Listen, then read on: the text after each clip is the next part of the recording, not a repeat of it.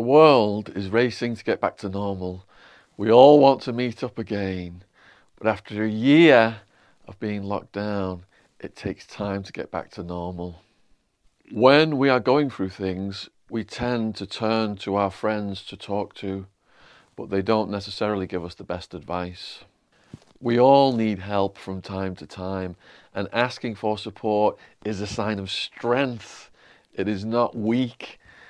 Help is available immediately through Talkspace, who will match your needs with a licensed professional. You could get the help right away. Start feeling better with a single message. Match with a licensed therapist when you go to Talkspace.com, and you will get $100 off your first month if you use the promo code Shaun, SHAUN. That's $100 off when you use the promo code Shaun at Talkspace.com. Are you married? 3 times in America. Here? No. At present? No. Anybody who's that generous, my dear, is worth being married to. Very generous with his time, hopefully with everything else. I've never been called stingy in that department. Glad to hear it. Come and sit closer. Since we're both older than we look. I need a toy ball. So here I am with Lady C in Castle Goring, with the wonderful Mickey, who's over here. Come on, Mickey, make an appearance. Hey! And if you've not seen Lady C's videos on YouTube, she's become an absolute phenomenon, specializing in royal commentary. I've been gripped watching hours and hours of her content, and we are going to cover some of the biggest stories in that genre over the course of this podcast. So thank you very much for... I'm looking at me, sorry. Thank you very much for your time today, Lady C. Oh, it's my pleasure. What made you want to become a YouTuber? Well, I didn't want to become a YouTuber, actually. I completely fell into it by accident. Last year during lockdown, I had a young friend of mine. He's very young. He's in his early 20s. Also a friend of my children, staying here for lockdown.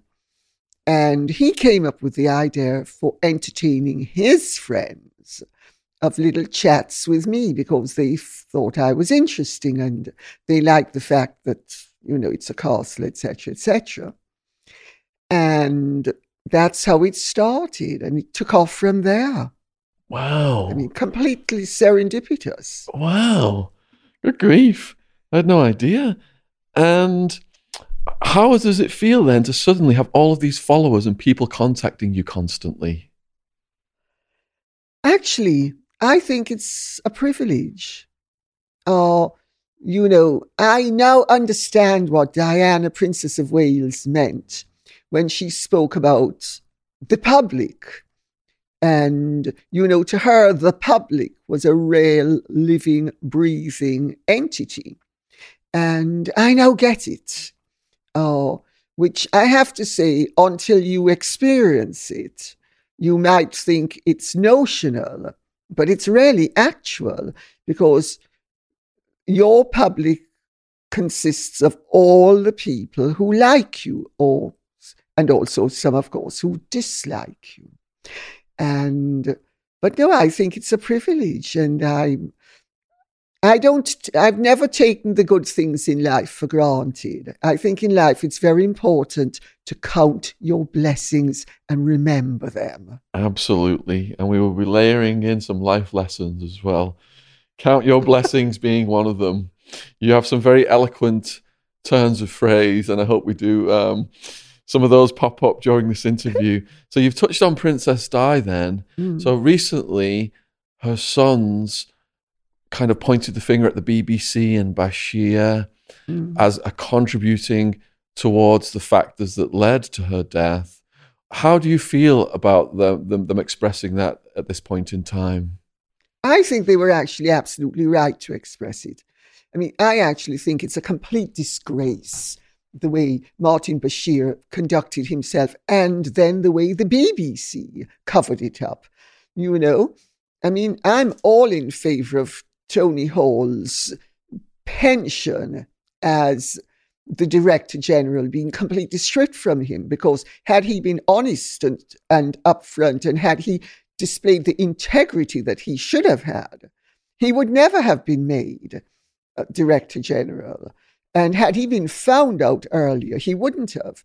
And I think what happened with Martin Bashir was a total disgrace. But I've got to tell you, the BBC has been, in my opinion, and I've been saying this for some time now, a deeply dodgy organisation, because I'm old enough to remember, which you aren't, what happened with Ethiopia and what happened with Iran.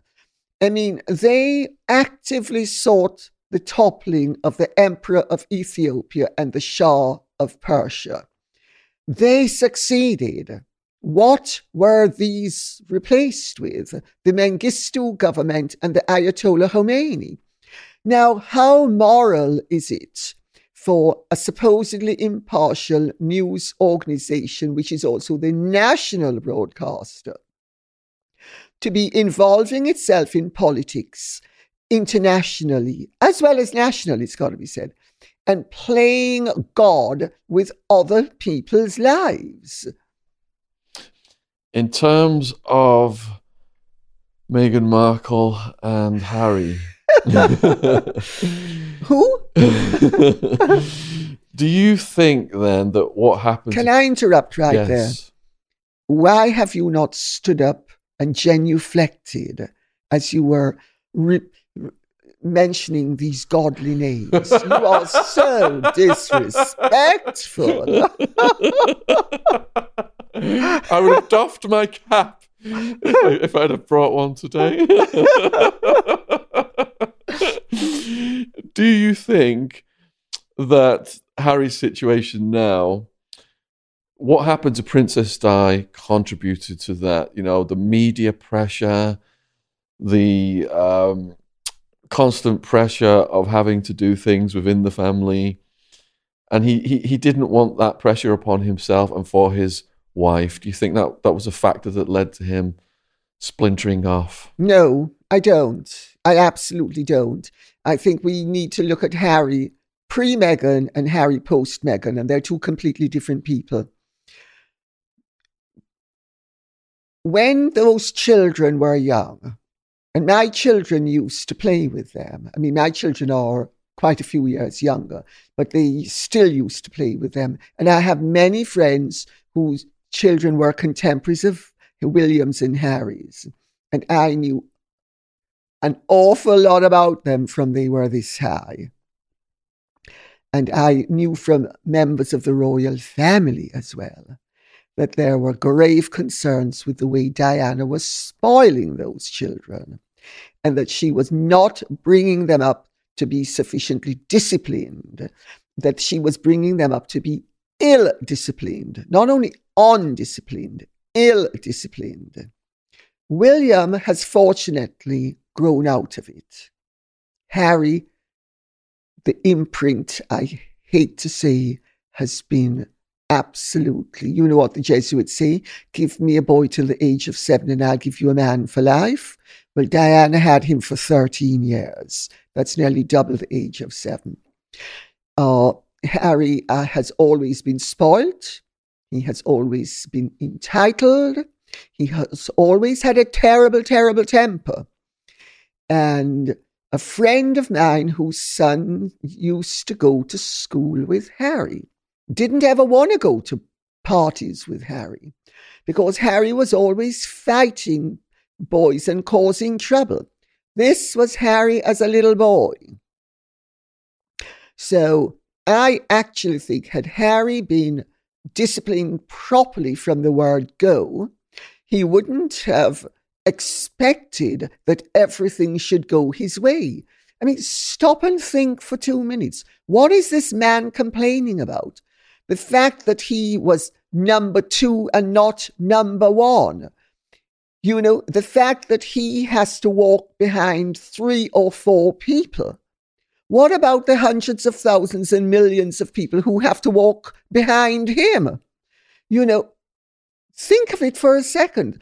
Put it in context, in proportion. The guy is totally, totally out to lunch. He's also dumb. He's really stupid. That everybody has always said. And it's a fatal combination of spoilt and stupid. One of them without the other might have been manageable. And then he falls into the clutches of this Jezebel who thinks that she should be the impersonation of Iago dropping poison into Othello's air, Desdemona being the royal family, the British nation, etc., etc. All for fame and fortune.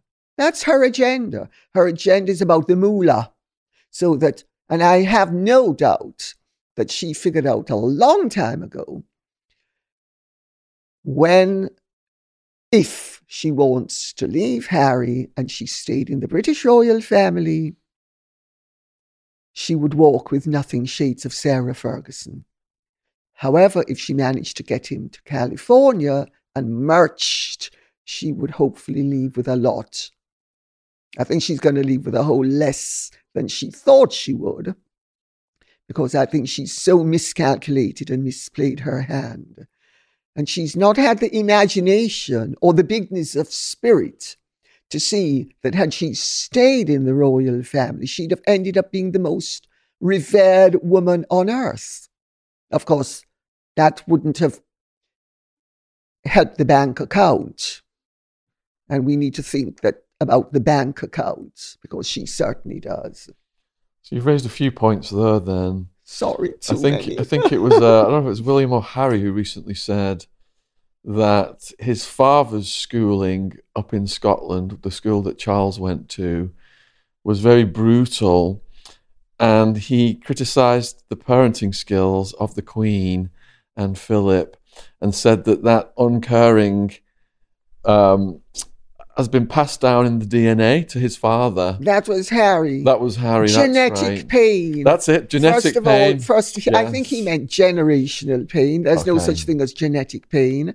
But, we do have to make allowances for somebody who couldn't even pass art without assistance from Eton, which, of course, then got the school into huge trouble. So, the only thing he seems to be able to pass without any difficulty is bowel movements. So are you saying then that this generational genetic pain theory is poppycock? Throw the baby in the mud and let the baby toughen up. Is that the attitude? You need to. Can I answer it in depth as opposed to with a facile answer? Yes, please do. Royals are born, not created. You have the raw material of a baby that needs to be brought up to be a star, whether it has star quality or not. Many of them don't and didn't. Especially if you read biographies, say, for instance, Chips Channon, his memoirs. There were a whole host of royals who were basically very ordinary, rather shy, uninteresting, vapid individuals. But they had to be brought up to be stars because they are perennial stars. A Hollywood actor or actress might have 5, 10, even 20 years. A royal has a lifetime. So they are brought up from the word go to perform in a certain way. It doesn't work if they don't perform in that way, because it's not about their personality. It's about the performance that they give, embodying the hopes of the nation and the people they are meeting and the representation of the nation as they meet people. Most royal engagements are really boring. I mean, it's, the mayor of this, the school teacher of that. It's not exciting. It doesn't make the front pages of the newspapers. It doesn't even make the back pages of the newspapers. This is 95% of royal engagements. But they are rarely necessary because you are rewarding all the ordinary people who are doing good work for the nation. Okay, so putting that in context, that's why royals need to be brought up in a particular way. But it's not only royals. Anybody who's born into a world of privilege. I was born into a world of privilege. I was brought up to have good manners and to behave considerately when I met people. And even if I didn't feel like it, I was bloody well going to have to do it. And I brought my children up with the same way. And when I had sepsis, I'll use an example. When I had sepsis, we were having an event at the castle with one of the local MPs and the local mayor and many of the local worthies. I got out of my sick bed, sat down for the duration of the luncheon, immediately left and went back to bed. That's what you're supposed to do. I mean, my motto is, the only good excuse is death. And I applied to myself and I applied to everybody else. This is the world that Harry was brought up to live in. This is the world that Harry more or less happily lived in until he met Meghan. This world doesn't suit Meghan. She's a spoilt, entitled brat who doesn't want to do anything she doesn't like, and she can't see a financial reward for anything and everything. She's not interested in it. But she married into a world that is not about money. You have privileges, you have comfort, you have a splendid way of life, you are reimbursed for everything, but it's not about money. It is about the perpetuation of the way of life, and that you embody and you are the representative of something larger than yourself.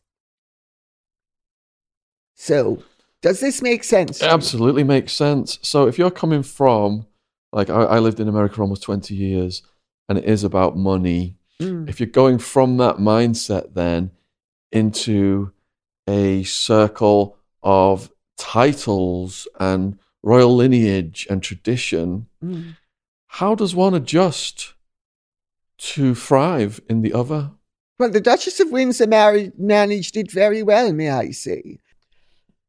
I used to know the Duke and Duchess of Windsor slightly.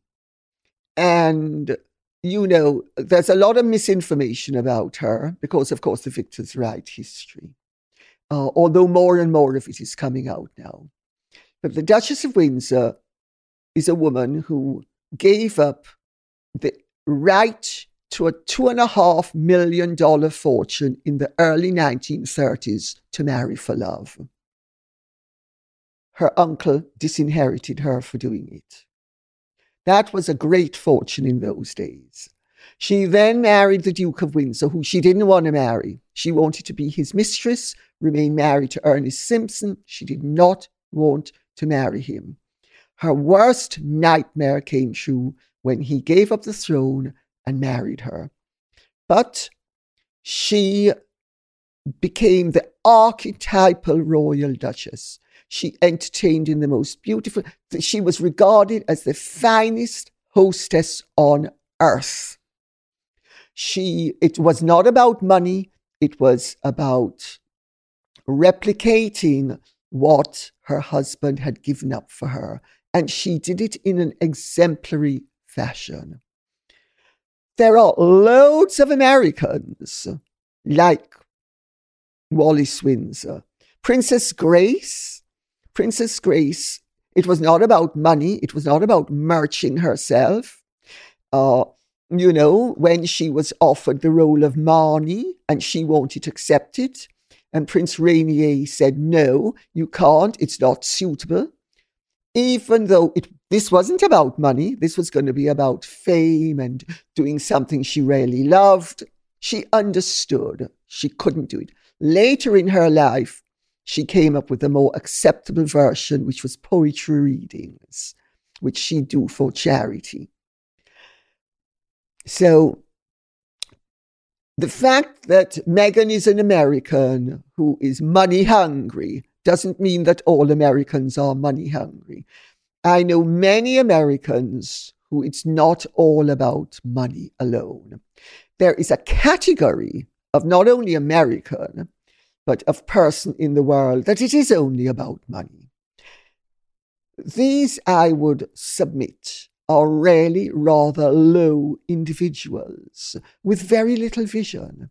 Because if life is all about money, and also if life is only about achieving what you want, you miss many of the lessons in life, which are sometimes you need to make the best of what you have been given, and then it turns into something completely different and that you then enjoy and like.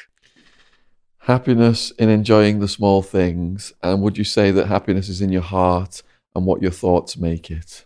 Yes, I think actually that one of the keys to life is alchemy. The alchemist and the desire in ancient times to turn base metal into gold. They didn't understand that this was a figurative thing, that the secret to life is literally turning the base metal of anguish and pain and disenchantment and things going wrong into a golden scenario for yourself and the rest of the world. Told you were going to get some life lessons today. So, can I refer this to my agent? I'd like to know what the cut's gonna be, honey. H, do you hear how wonderful I am? I'm taking care of our fortune. Yes, H. It's not about anything but money. So there are like popularity ratings for the various royals over the years, and the Queen is consistently high. What is the Queen's constitution like to do such good work for so long? When you say her constitution, well, she has the constitution of an ox, of course, but then so did her mother, I mean, she's got really good genes in that department. She also, though, has always been the sort of personality, even as a little girl, she always wanted to get things right. Crawfie, her nanny, describes in her memoirs how little Lilibet would jump out of bed because she remembered she hadn't straightened her shoes. That shows a desire to get things right that is a natural part of her character, but also something that clearly was enhanced by her upbringing. And she understands that monarchy is not about a show and it's not about vanity. I mean, she and Prince Philip will tell you, would have told you in years gone by, because of course he's now dead, that when they were in their 20s and even in their 30s, they were the most glamorous and popular couple on earth. And their attitude was, it's just sort of something nice, but it's nothing that we should be focusing on. And it's not about us. the people who start to think it's about them, and hey, shades of Harry and Meghan. Harry and Meghan think they are special, they are unique, that it's about them, and that they, being so special, are bringing something special to the table, and they can teach everybody from the pantheon heights of their wonderfulness how to do everything and be everything, experts who haven't even finished reading the instruction booklet. But how much sacrifice has the Queen had to make over the decades? Oh, without a doubt, the Queen has had to make a lot of sacrifice. But she is very invested in the role. She was taught very well by her father, and especially her grandmother, Queen Mary, who had a great reverence for the crown and understood that the crown was a lot more in spiritual terms than in practical terms. And she taught the Queen a lot of these lessons about the importance of the crown. So the Queen is like a nun. She has a vocation. She happily lives up to the vocation. She happily makes the sacrifices. Well, maybe sometimes not so happily, because, she's had to make sacrifices, for instance, in terms of her marriage in the early days of the accession, when the politicians and the courtiers were trying to cause a lot of problems between the Queen and Prince Philip, so that they would block what they regarded as Philip's influence via Lord Mountbatten, who they thought was too pink. And they were worried about Prince Philip's influence over the Queen. But the Queen has always been very middle of the road, as indeed was her father. Not her mother so much, but her father. As indeed were King George V and Queen Mary, because they are the ones who took monarchy as a concept from, the splendor of the crown to we represent the people of the nation, all of the people of the nation. And they're the ones who did this during the war and at the end of the war. It seems like sometimes there's a sacrifice between duty over love. So if we look at Prince Charles, for example, then it seems that the woman he loved, he wasn't allowed to be with, and then he went on to marry Di, and then all this other stuff happened.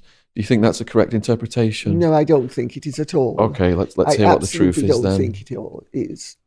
There was no prospect of Prince Charles marrying Camilla Shand. Camilla was in love with Andrew Parker Bowles and was determined to get him, and did.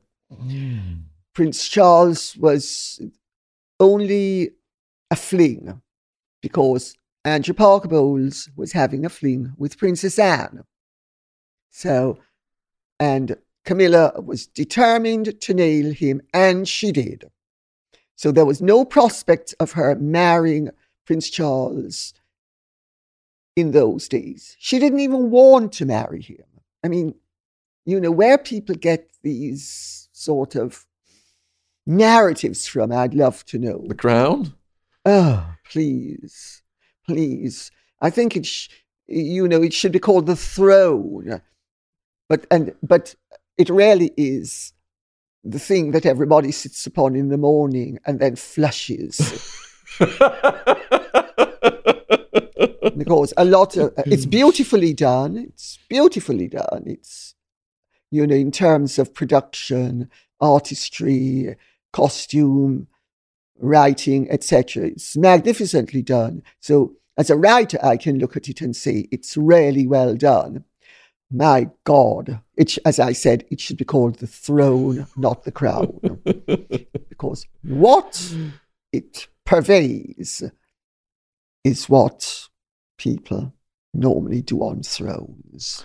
So just to, if you could clarify a little bit more on that subject then. So Camilla wasn't in love with Charles, but Charles was trying to woo Camilla back then. Is that? Oh is no, that what they you had said? a fling. They had a fling. They had a Okay. fling, but it was just a fling, and he was, he was upset that as one is. But then you move on, and he moved on, and there were several girls he wanted to marry thereafter. But I had friends who could have married Prince Charles or other members of the royal family, because we're all contemporaries.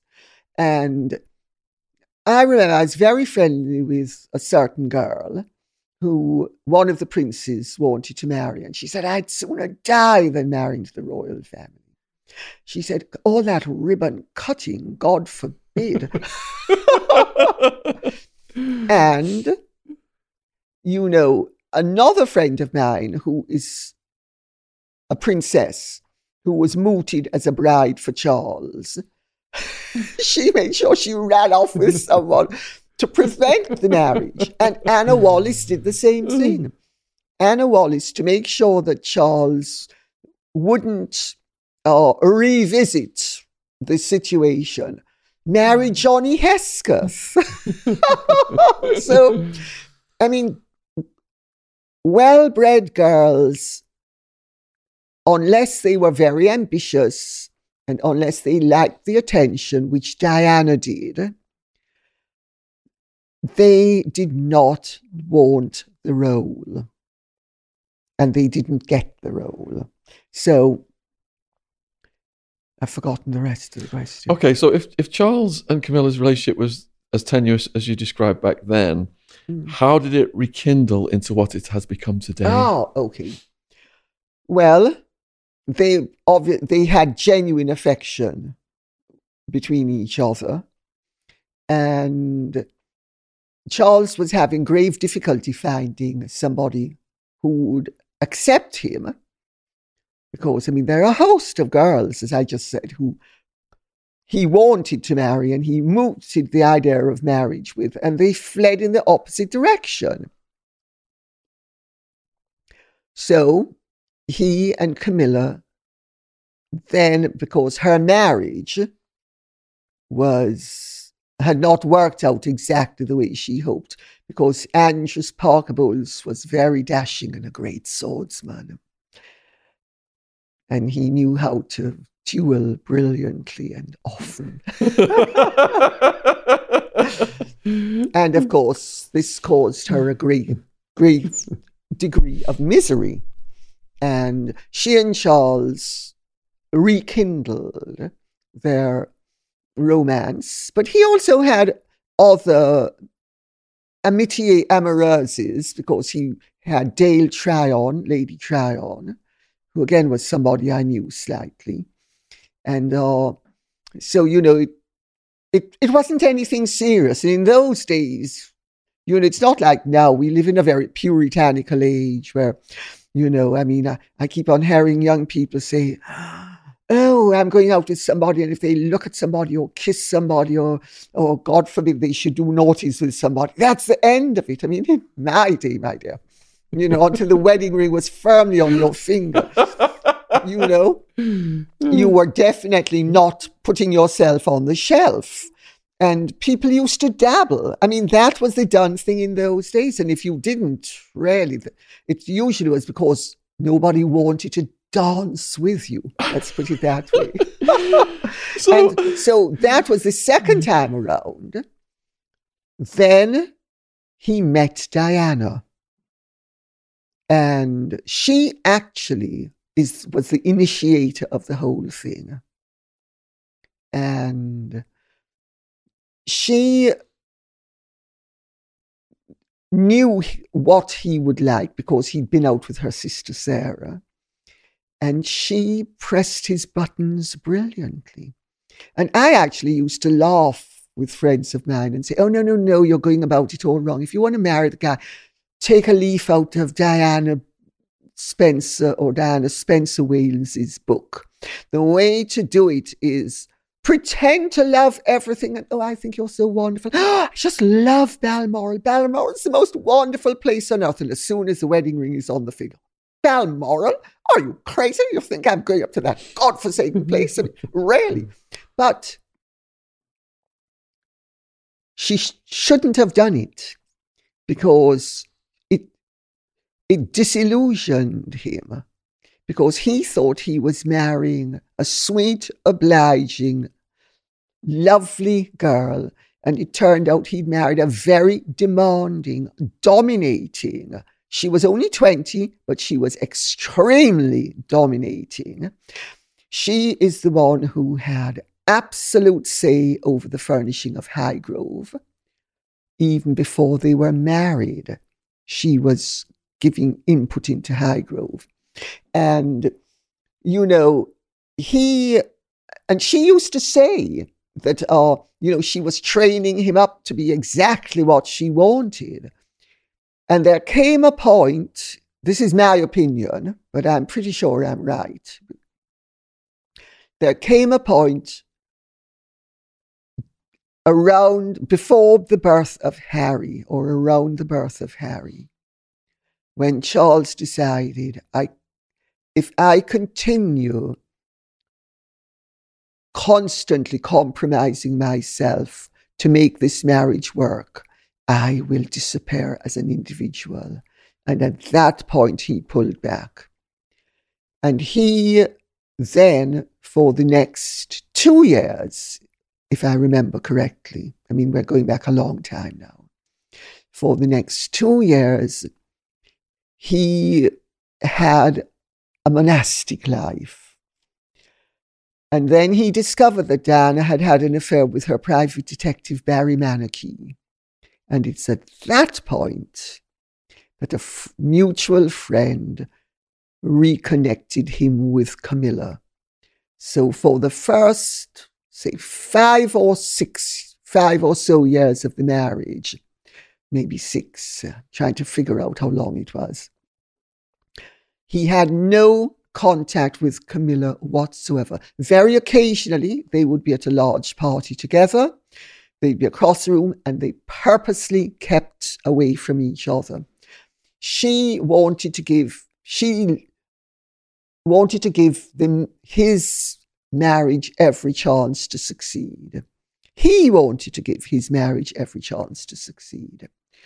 But there comes a point when if you compromise any further, you will compromise yourself out of existence. And Charles was a very spiritual person.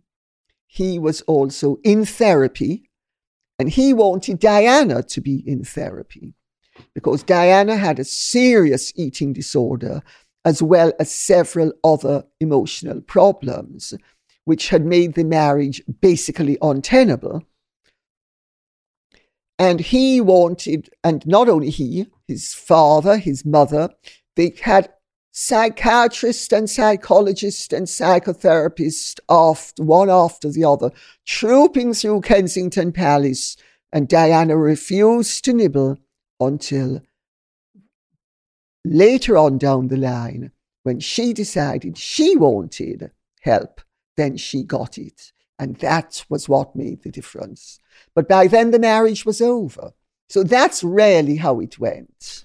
The Crown certainly didn't show that. So thank you for setting the record straight. Well, of course it wasn't going to. Peter Morgan is very Republican, and their advisor, Robert Lacey, has been anything but what I would regard as consistent, because in his latest book, Brothers at War, in the hardcover version, he has that pink is pink.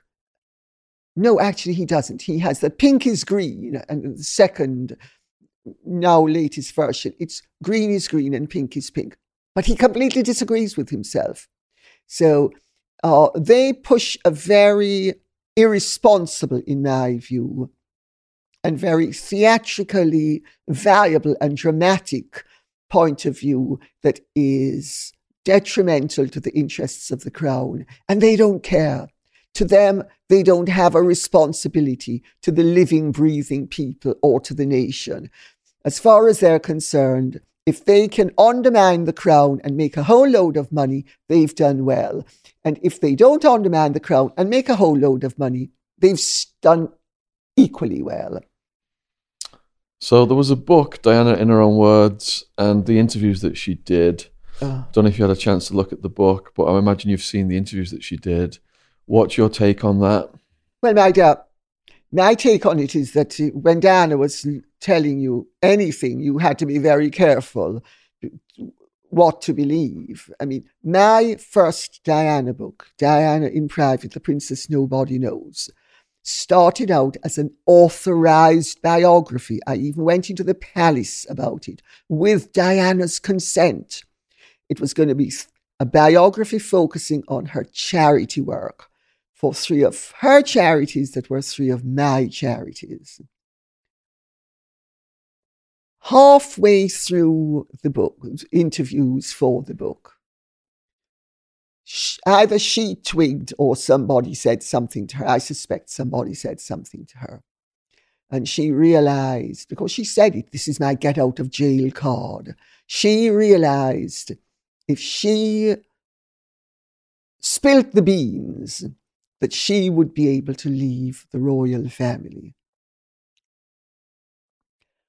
I was perfectly happy to go along with it, as long as I thought it was the truth.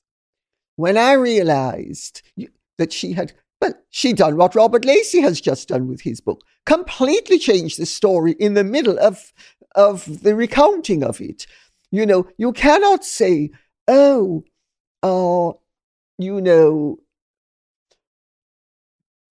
as an example, such and such is a wonderful person and they've been totally honest and they've never done anything to harm me. And then when it becomes in their interest, actually, they're a real rotter and they've been really beastly and, and when I realized that, when she changed the story to be accurate and I checked on it because I mean, the problem with Diana, where I was concerned, is we knew so many of the same people, and I was friendly with half her relations. And, there was nothing that she said that I couldn't check. And also, I knew more about some aspects of her life than she did, because my boyfriend at the time was James Buchanan Jardine, who was a cousin of Maggie Strathmore's wife. And she used to try to pump me for information about what was going on up at Glamis. She used to say, well, you know far more than I do, blah, blah, blah, blah, blah. So when I realized that she was lying, because she's going from, actually, I have nothing against Charles. He's a really decent man. He allows me to have my lovers, blah, blah, blah, and da, da, da. And he has Camilla, I have James, and I've had da, da, da, and 1 or 2 that she denied as well, which I knew. So, which was fine. I wasn't going to humiliate her, I mean, I think I mentioned 4 in the book. And believe me, I was extremely generous because you could have added at least 1 0. And she was, because she was looking for love. She wanted love. And I'm not decrying that. But when she started, she went from that Charles was this really nice guy and that he allowed her to have her own life. And he even used to allow James Hewitt to go and stay at Highgrove and instruct his children. I mean, how broad-minded is that, for goodness sakes?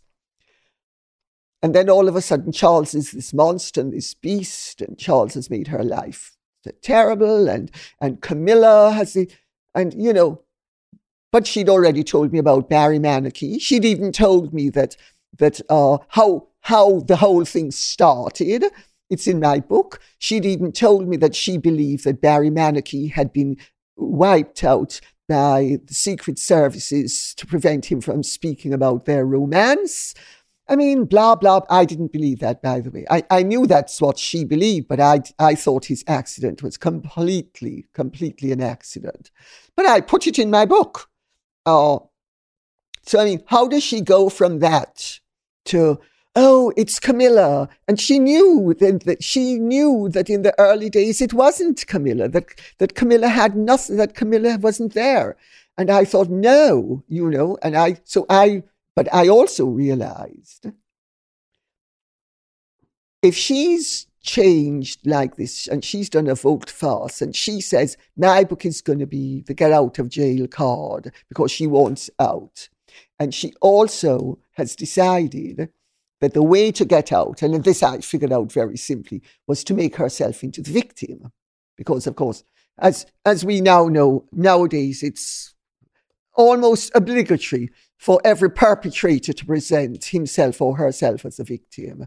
It's so tiresome. I mean, have the courage of your convictions, for God's sake, I mean, if you're going to be splendid, be splendid. Don't be a mealy-mouthed, splendid version of, oh, I'm wonderful, but I'm a victim. I'm marvelous, I'm a victim. And so I realized if she'd done it to me, she was going to do it to someone else. And I thought, wow. I realized I had information that was dynamite. And I had to think long and hard about whether I wanted to proceed and publish the book. I had a signed contract. I had got a part of the advance. And then I realized if I have to give back the money, and I'm not going to get what I want as well, which was baby money to adopt my children. I wanted to be free of my family, and I became free of them as a result of this. I realized as well, if I did not proceed with the book, her version would be published by someone else. And I thought it's actually my duty, since I know the truth and I know the ambush that is waiting for the Prince of Wales down the line. And had it been fair, I'd have allowed him to be ambushed. I'd have actually ambushed him myself. But because I knew it wasn't fair, I thought, no. And my book was published before the Morton book. And of course, then, Andrew Neil, Andrew Morton, Rupert Murdoch, all hopped into the frame to sort of denigrate the royal family. And remember, Rupert Murdoch is a Republican. He has no good thing to say about the monarchy. He doesn't really approve of the monarchy. And the agenda being pushed by the Sunday Times using the Morton book was that the royal family was cold and harsh and cruel, and Diana was this poor, sweet, innocent victim. She could be sweet, she certainly wasn't poor, and she was nobody's victim. Charles, if anything, was her victim. So in the aftermath of the death of Di then, we saw Dodi's father and Earl Spencer, they shifted the blame. What are your thoughts on their perspective? Well, could you be a little bit more particular? Because you mentioned Earl Spencer. Earl Spencer was dead. Oh, who was sorry, you mean Charles Spencer. Charles Spencer. Yes, of course, he was by then Earl Spencer. Yeah. Oh, please spare me. Yeah. I mean, Charles Spencer, I've only ever come across him once, and it was when he was a teenager, and he was absolutely indescribably dreadful. And I gather that with the passage of time, he has improved somewhat, although it depends which wife you listen to. So let's put that way. And I thought that Charles Spencer's self-serving, journalistic, and let's remember Charles Spencer's a journalist, and he thinks like a journalist, and a cheap shot will always suffice if it's going to get him the attention he desires and requires. And that speech that he made, because it was a speech at the funeral, was a complete disgrace. And you know how he could have done it and held his head up. And such utter rubbish and claptrap. But brilliantly done. He's a very good writer. I've read many of his books. For instance, his book on the murderers of Charles I is a wonderful work. But where his sister's concerned. Recently, I think in terms of the Bashir thing, he's been very good and very measured, and I support everything he says 100%. As for what he said at the time of her death, codswallop. Mohammed Fayed, well, a grief-stricken father who has an axe to grind with some justification against the British establishment. I always thought he should have been given a British passport. I always thought it was a total disgrace that he was not given a British passport. He has done wonderful charity work long before any involvement with the royal family. I have been to things at Windsor, the Windsor Horse Show, where he was there with the Queen. So, but this was in the days before he was made a pariah by the government. It was not by the royal family. But I think he confused the two. And he came out with a load of codswallop.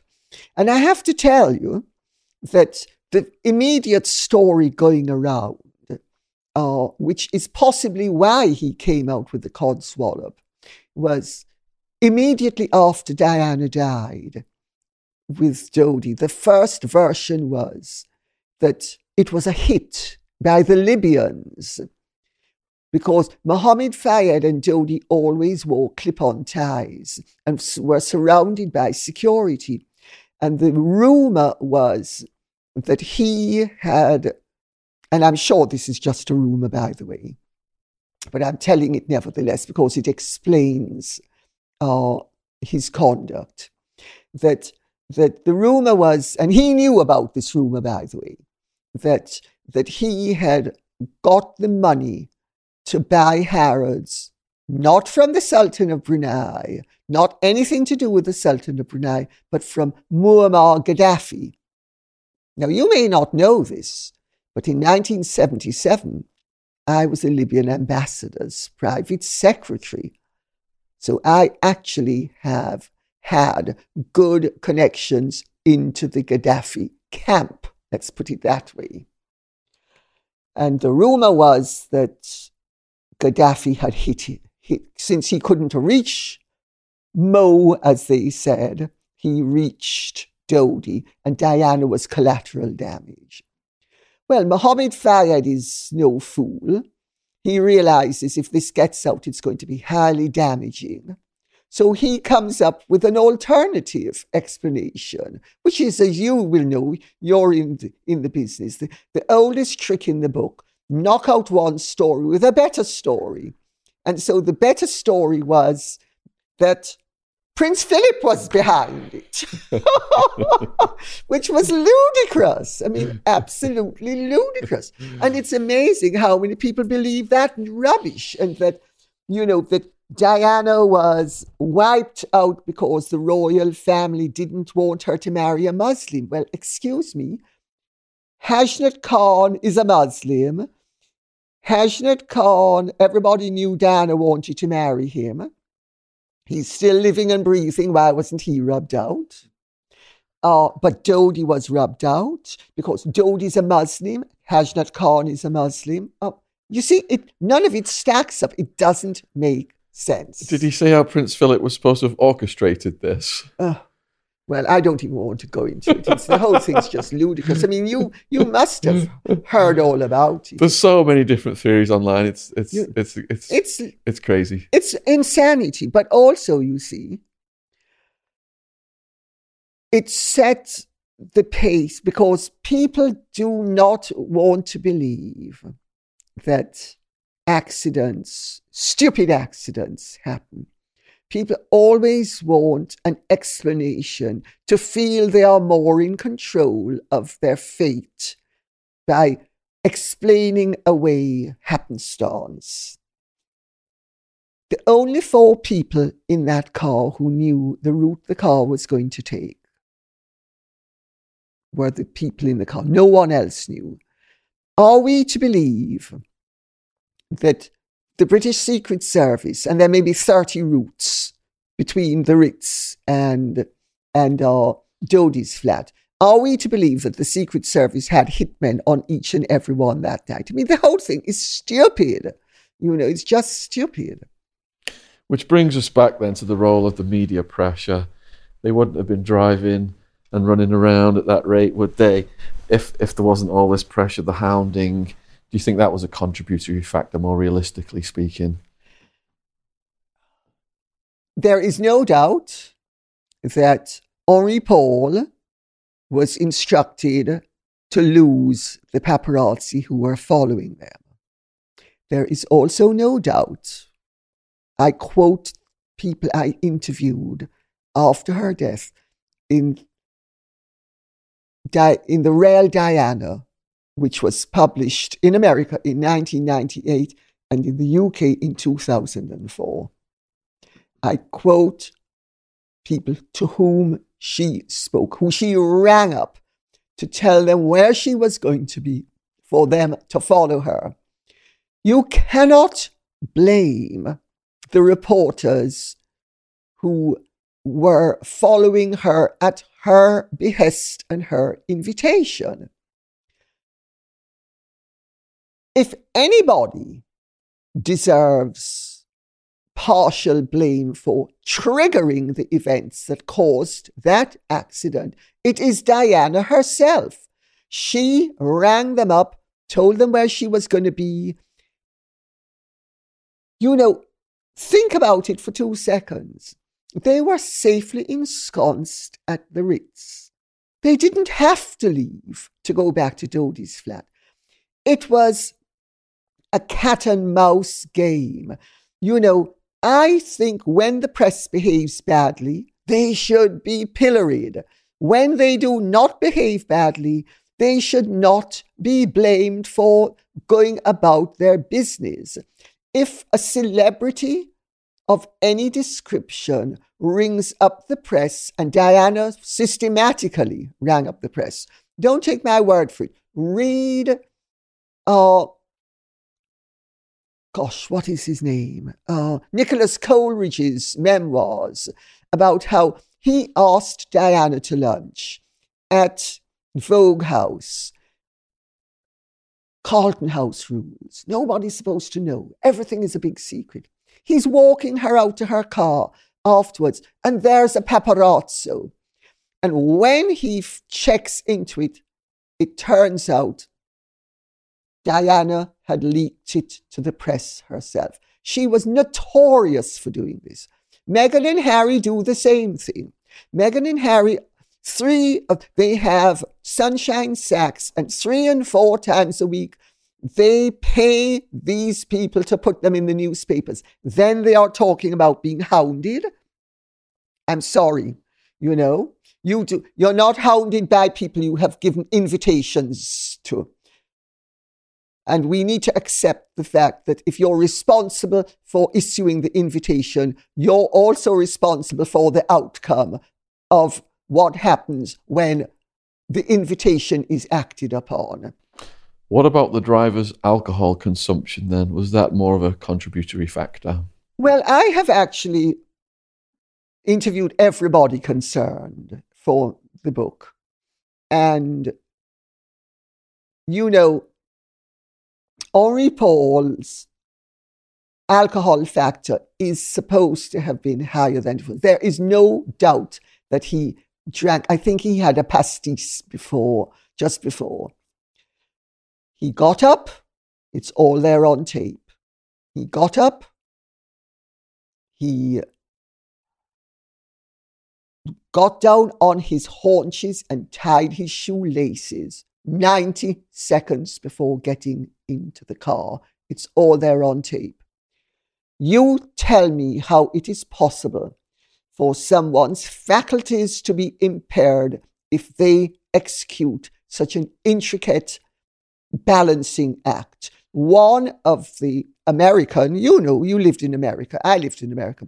One of the standard things in America for drunk drivers is to walk a straight line. It's much easier to walk a straight line than to get down on your haunches and tie your shoelaces. So that suggests to me that Henri Paul's faculties were not particularly impaired. The evidence of what happened is very clear. If you wish to go into the evidence, it is very clear. And I went into it exhaustively, not only to write the book, but to update the book after the inquest. The evidence suggests. Do you want to know what the evidence suggests? Yes, because please. it's really simple what the evidence suggests. They leave the Ritz. They are being chased by the paparazzi. Henri Paul's instructions are lose them. So he's trying to lose them. I had a flat in Paris. I know Paris very well. I don't know if you know Paris very well. Well, most people don't, and that's part of the problem.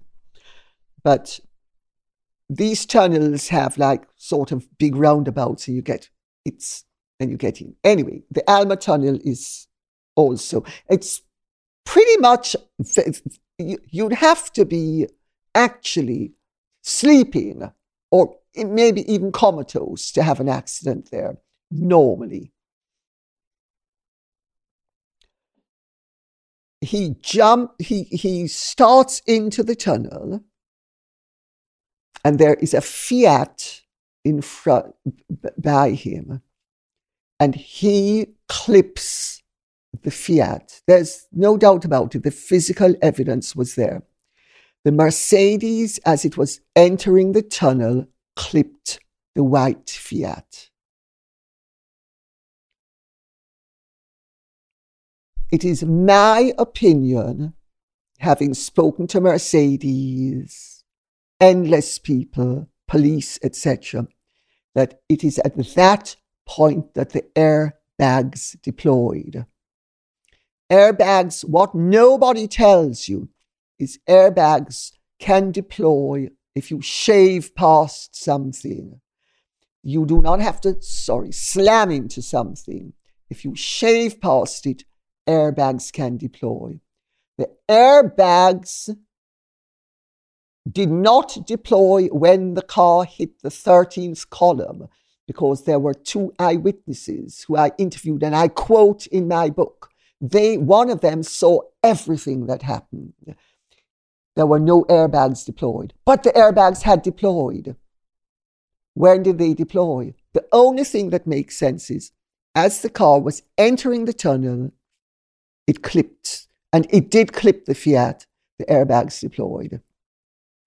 The evidence thereafter suggests that the airbags were deployed as it entered the tunnel, because Henri Paul, once an airbag deploys, you are completely covered with it. Blinded. You're not only blinded, it fills up the whole of the car.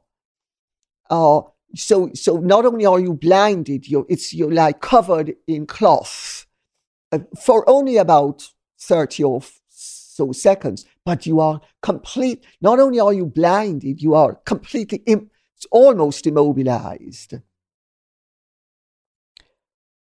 The car was in drive when it clipped the car. The car was in neutral when it hit the tunnel.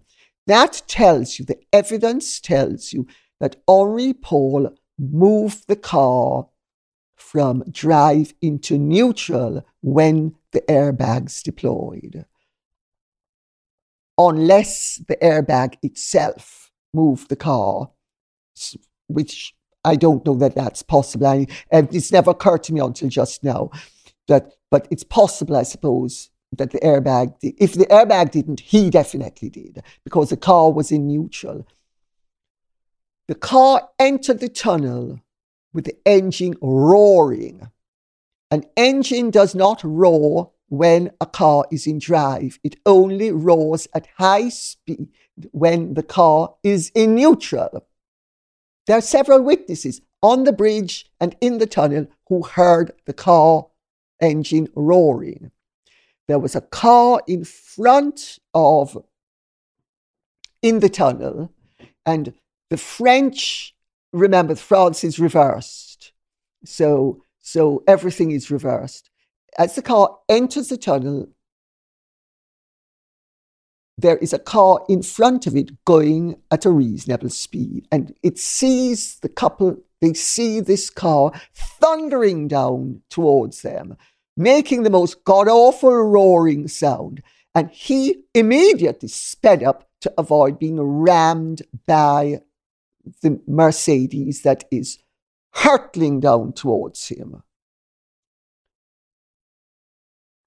And it is obviously at that point that the airbags lost, they sort of stopped, and Henri Paul could see again, because he then made the fatal error, and it was fatal, of trying to avoid slamming into the back of the car by going into the other lane. But when a car is in neutral, you have no control over it. It is only when it is in drive that you have control over. And this, remember, would have happened all in a matter of seconds. And he hurtled past by and slammed into one side and then into the 13th column as the other car managed to. And that is what happened. And what it tells you is that, and he was killed immediately because the girl saw the whole thing in her rear view mirror, and she saw him slam into and she saw the car the engine concertina in and kill him as she saw the whole thing. And it then moved further back and killed Dodi as well. And that's what happens. And Diana wasn't dead. Diana was still talking. She was dazed, but she wasn't dead. Because I interviewed the doctor, Dr. Maillet, I think he was called, M-A-I-L-L-I, Maillet, or whatever it was, a French name. And he's the one who alighted upon that and made her comfortable. And my brother-in-law, I have to tell you, is a top cardiologist in America. And I checked with him what happened in terms of the injuries.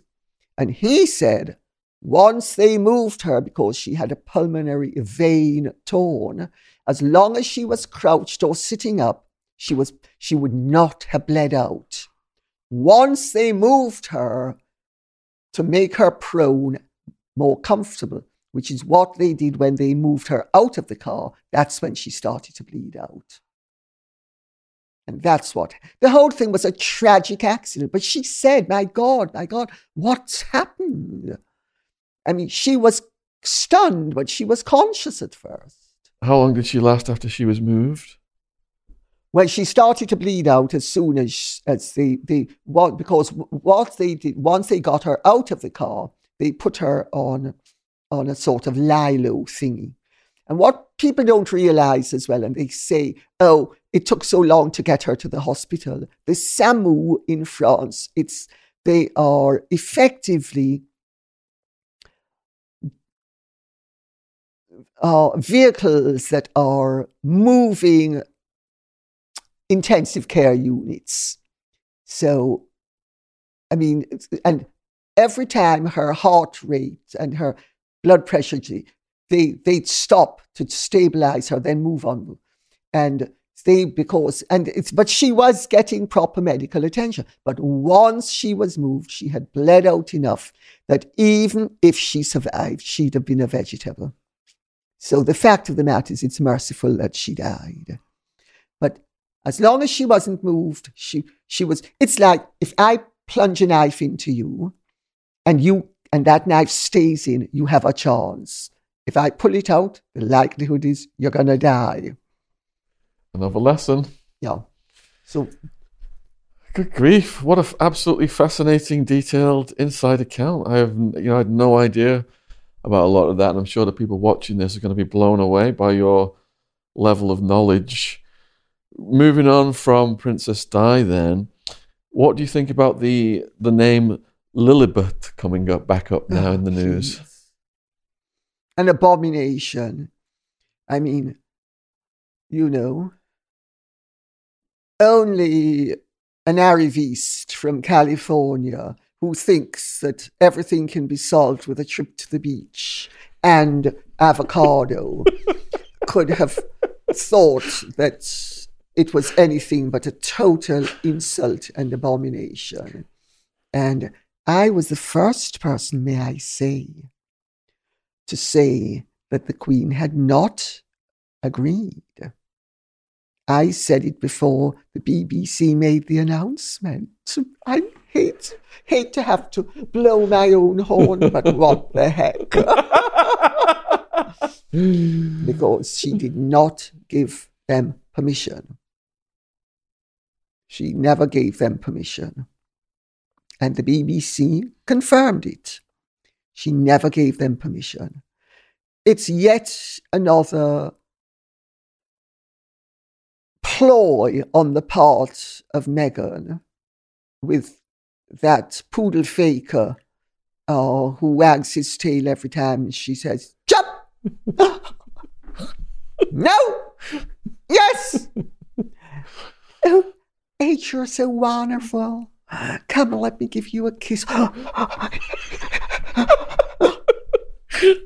I mean, we are witnessing the most unsavory and pathetic exhibition where those two are concerned. And I'm awfully sorry. I think she has done it because A, she's a fame junkie and she knew it was going to grab headlines. And B, she's, as her previous business manager, Gina Nelthorpe Count, said she's primarily a businesswoman. It's all about money. And she knows down the line she might be able to make money out of it. But there's another element to it that I have spoken to people about, and we are in absolute agreement about this element to it. You see, Meghan is extremely self-important. She rarely thinks that she is more important than the Queen. And she struggles with the fact that people haven't got that under their belt yet. Hello, Mickey.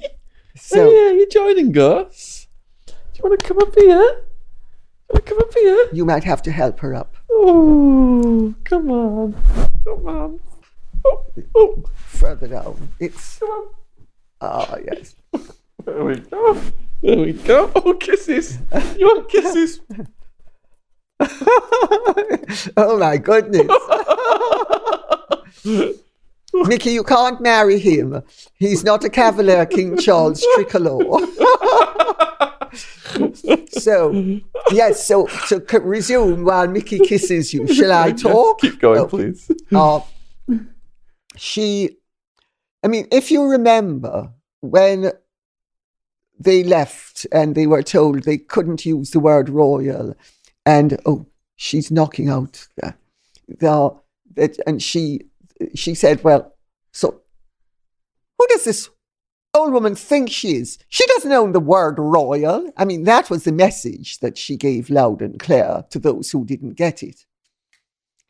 And can you just imagine, for the rest of her life, she's going to be able to speak about a woman who she has denigrated repeatedly, publicly and privately. Since she's not allowed to call the Queen Lilibet, not even Aunt Lilibet, which, say, the King of Spain does. From here on in, what's she going to be able to do? She's going to be able to say, Lilibet, get your backside here, you ghastly little thing. Who do you think you are? You know, who do you think you are? Remember your place. So she's going to actually be able to physically articulate what she has been metaphorically articulating to the person after whom the child is named.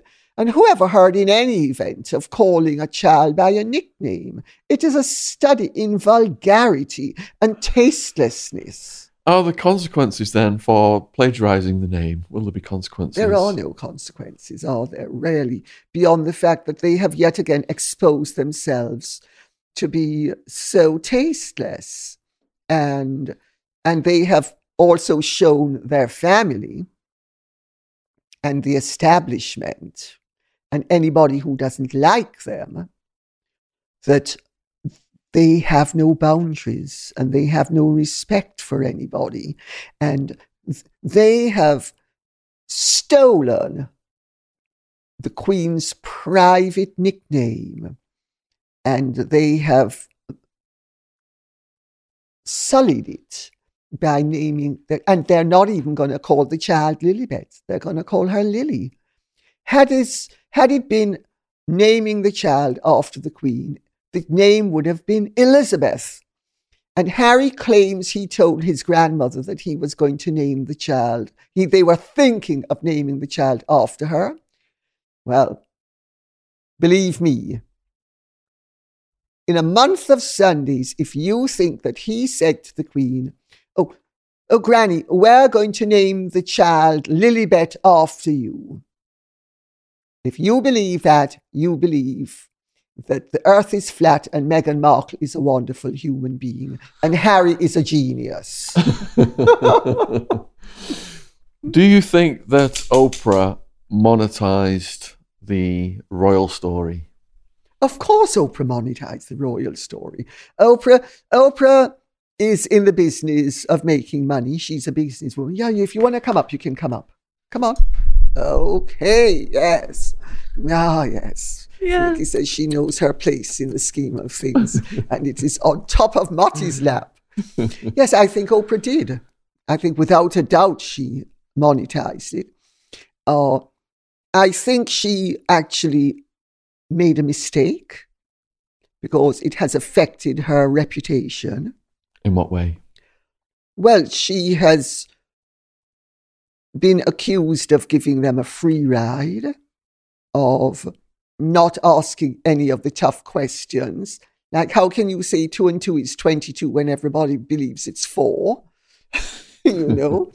And how can you, Harry, be saying that this very traumatic conversation took place once before the marriage, and Meghan is saying it took place several times while she was pregnant with Archie. Now, which one is it? Because it can't be both. You see? I mean, that's just one of the obvious questions that could have been asked. There are loads of other obvious questions. I mean, they are 17 identifiable mistruths or misremembrances that are enumerated in the interview, and that's just for starters. And which led to lots of speculation as to a racist person being in the royal family. And I know you did a video on that. You detailed a lot of things, but perhaps my viewers haven't seen that. Could you expand on what your perspective is then about that theories there was a racist person in the royal family? It is a total lie for Harry and Meghan to be making out that any member of the royal family was racist in the way they made it out in Oprah's interview. The family has denied it publicly and privately. Yes, baby girl. Yes. And it's, Meghan has an agenda. She wants to be the most famous woman on earth. I mean, it's in my book, Meghan and Harry, The Real Story. I was told what her objectives were: to be the most famous woman on earth, to be a billionairess, and hopefully to end up being president of the United States of America. Well, I mean, why doesn't she just decide that, well, I mean, I think she's too modest. I mean, she should become goddess of the universe. Don't you think she's halfway there to her goals? Well, everybody's been talking about her. Well, she's halfway there to being the most talked about, but that's not the same as being the most famous. She has gone from being one of the most respected and liked members of the royal family to the most reviled member of the royal family.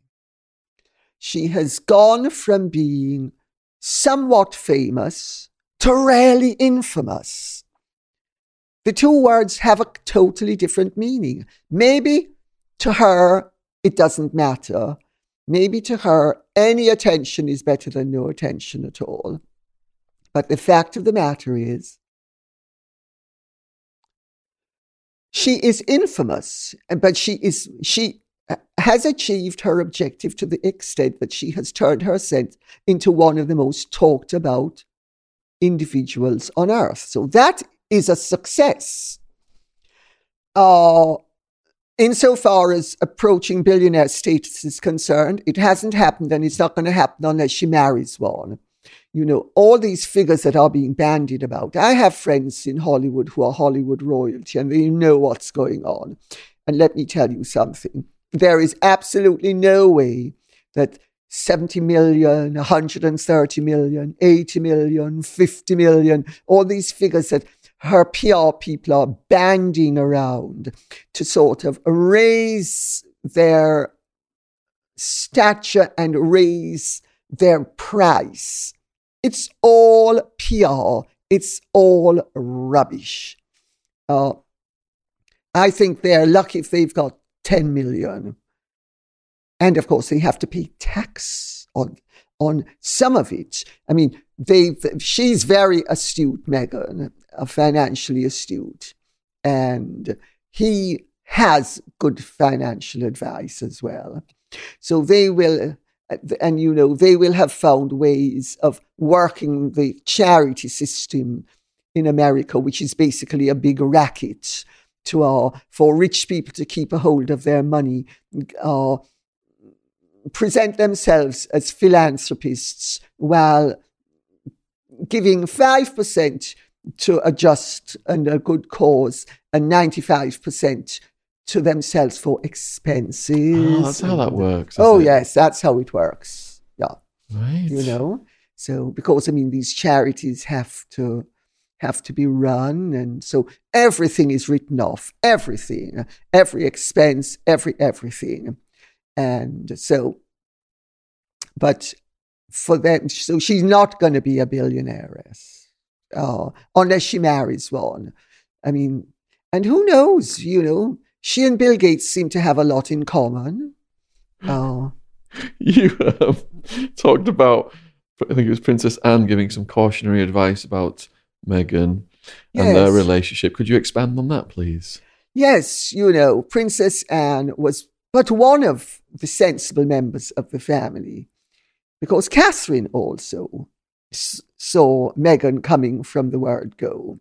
But Princess Anne is the one, I am told, who made it absolutely clear that Harry would be making a big mistake if he married Meghan, thinking that she was going to fit in, because she was not going to fit in. That she, on the contrary, that there would be trouble down the line. But she wasn't the only one, because, I mean, Meghan is as transparent as glass, and you have to be really dumb or naive after seeing her in operation for any length of time to not get the message. And they are used to adventuresses. They're used to adventurers. They're used to opportunists. They're used to merchants of fecal matter. And they see it coming a mile off, as do I and anybody else who's sophisticated. If you've been around the block a few times, the Meghans of this world, you know, I mean, they come in and you might be, I was duped by her at first because, of course, I had no real interest in her. And I just sort of swallowed what I was being fed. And it was only after the marriage that I began to think, And then I began to be fed stuff. And I thought, oh, my goodness. And you realize that really trouble was brewing in a big way. But so Princess Anne spotted early on and was not in favour of the marriage because of Meghan's character and Meghan's disposition. Meghan is very abrasive, let me tell you as well. You know, Meghan has no humility whatsoever. She will swan into a room with very well-established people, each of whom, let me do it in an analogous manner. Meghan will swan into a room filled with brain surgeons. And because she's had a briefing paper on the subject that's 2 paragraphs long, she swans into the room and she says, no, that's rubbish. And no, there's another way. And I think, and I this, and I that, and I, like she's an I specialist. And she does that, and she does it with everybody. But people at first were deceived because they thought, oh, she's energetic and she's enthusiastic and, she talks a good line of talk. But it's the second and third and fourth visits. And that's with people she wants to impress. With those she doesn't want to impress, she doesn't even pretend. She's evidently a sour and a wet rag that's actually been stuffed underneath the dog's bowl for 6 weeks. Were these concerns about her character that Anne expressed perhaps based on Meghan's relationship with her parents? I see her father popping up constantly, like offering an olive branch on the news and saying his sad story. What's your take on all that? Well, my understanding is that one of the things that the royal family was very concerned about was, why is it that none of Meghan's family is being asked or is being involved? I mean, Thomas Markle, contrary to what you might think, never received an invitation. Thomas Markle, 2 days before the wedding, had still not a morning suit. I mean, Thomas Markle clearly, from Meghan's point of view, was never intended to show up for this wedding. And what about her other relations?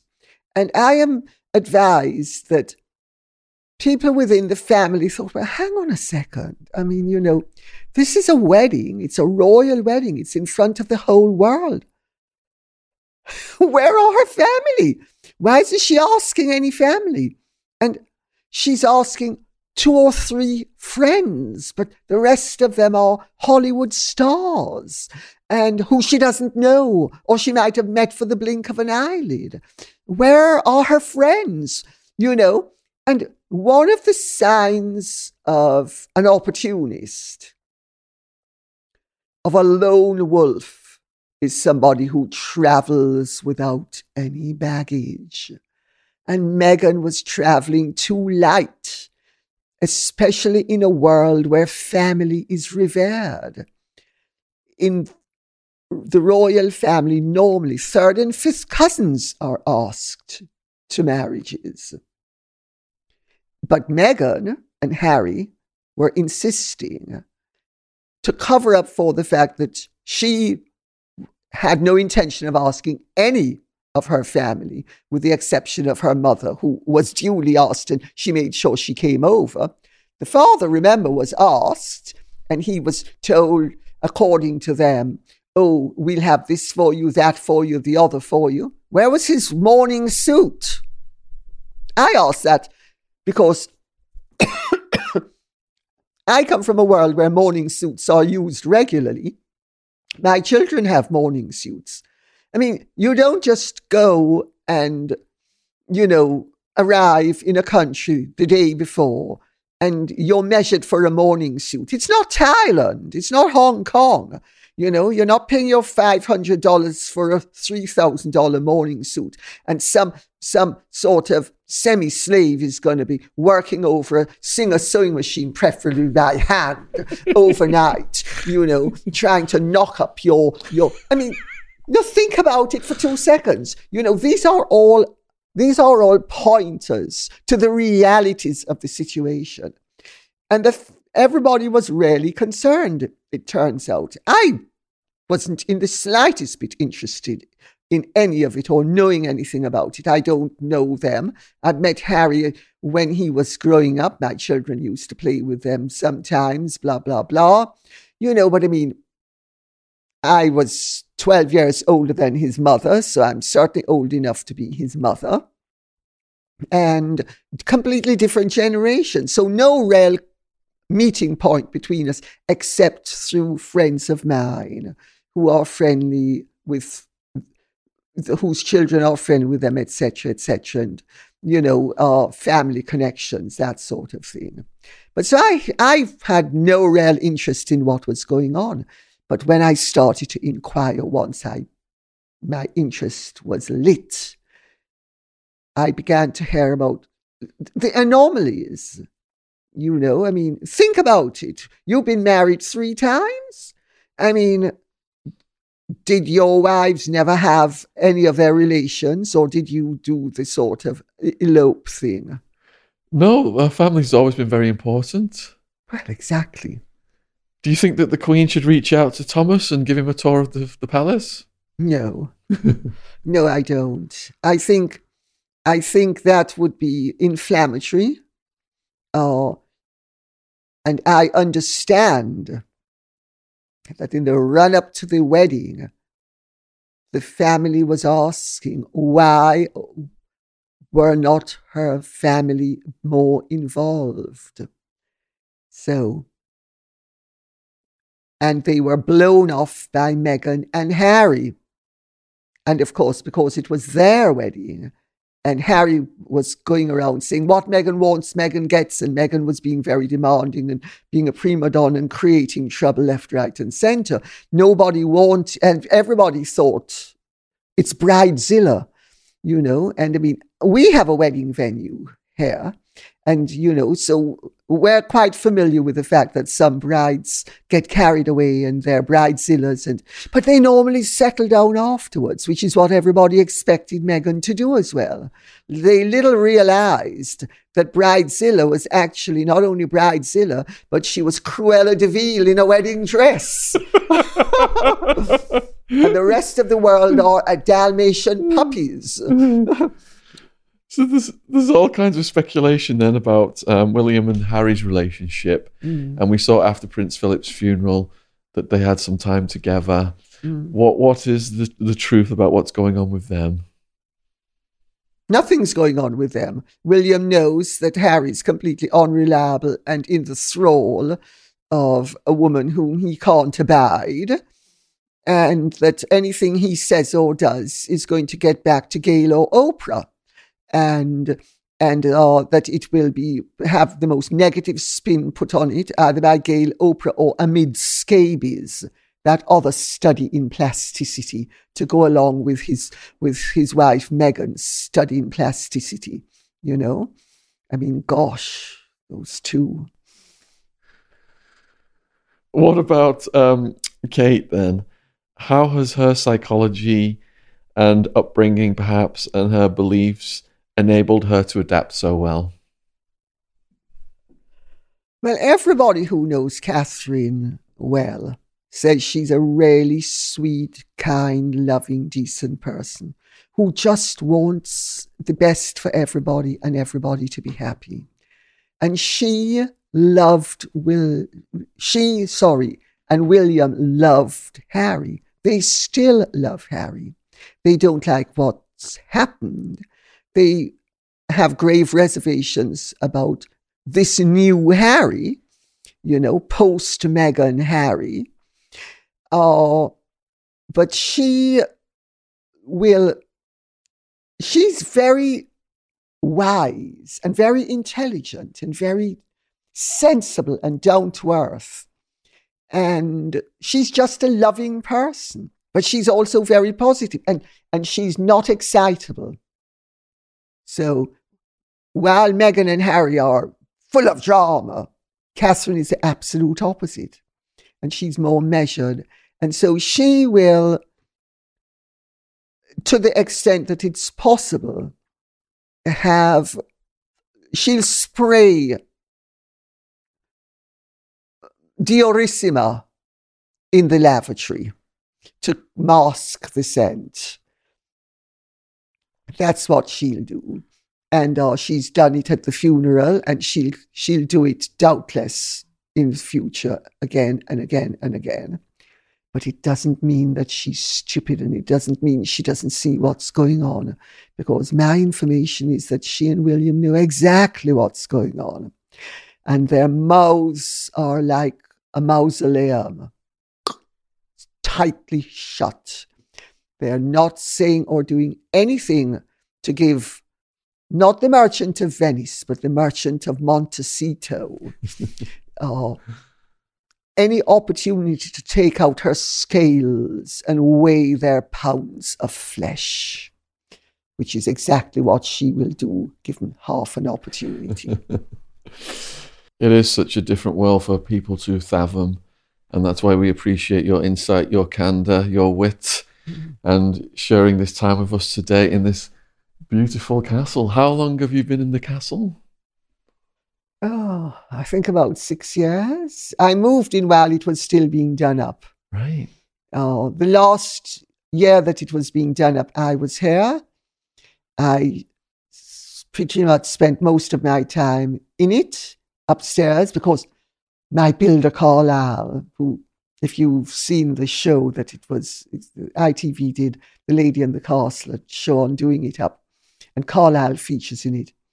And Carlisle rang me up one day and he said, Lady C, you've really got to come down and you've got to start to show your face more, because they're starting to make a poppy show of it, is how he put it. And, we need you here so that the work will be done.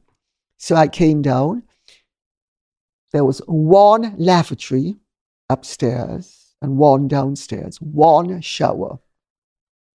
A minimum of 15 men here on a daily basis, most of whom slept upstairs, and sometimes up to 50 on a daily basis. They didn't sleep here.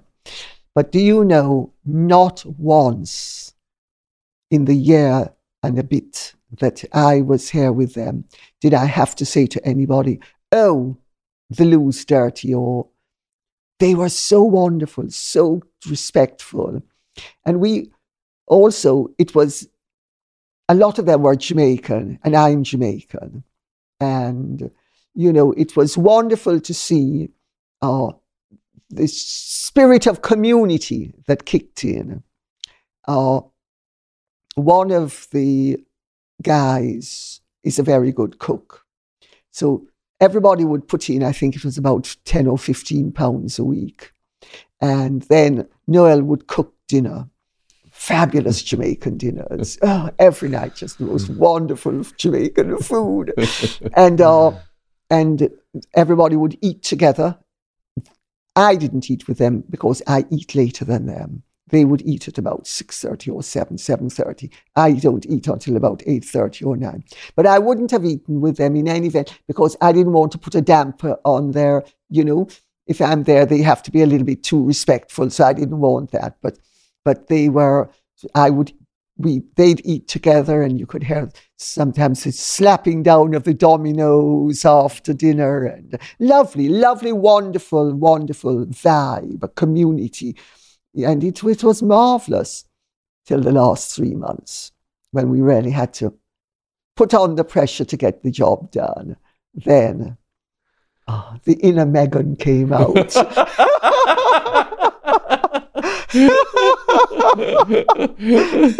They didn't want the job to end, apparently.